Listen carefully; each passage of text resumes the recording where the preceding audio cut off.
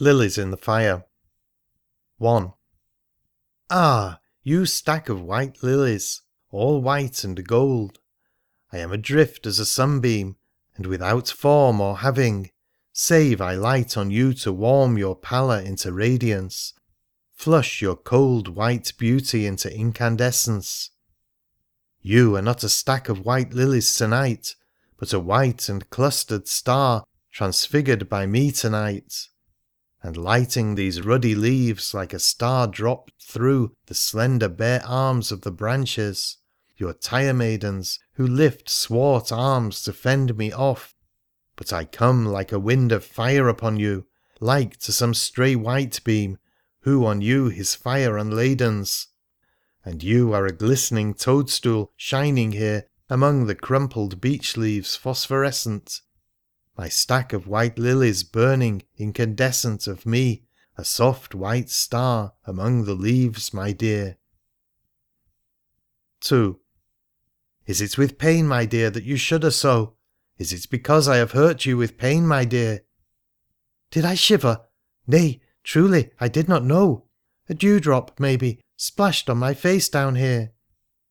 Why, even now you speak through close-shut teeth. I have been too much for you. Ah, I remember. The ground is a little chilly underneath. The leaves, and dear, you consume me all to an ember. You hold yourself all hard, as if my kisses hurt as I gave them. You put me away.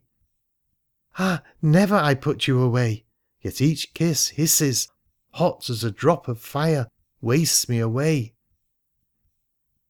3. I am ashamed. You wanted me not tonight.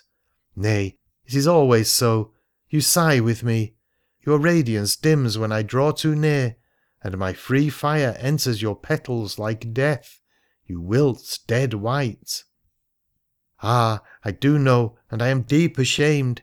You love me while I hover tenderly, like clinging sunbeams kissing you. But see, when I close in fire upon you, and you are flamed, with the swiftest fire of my love you are destroyed.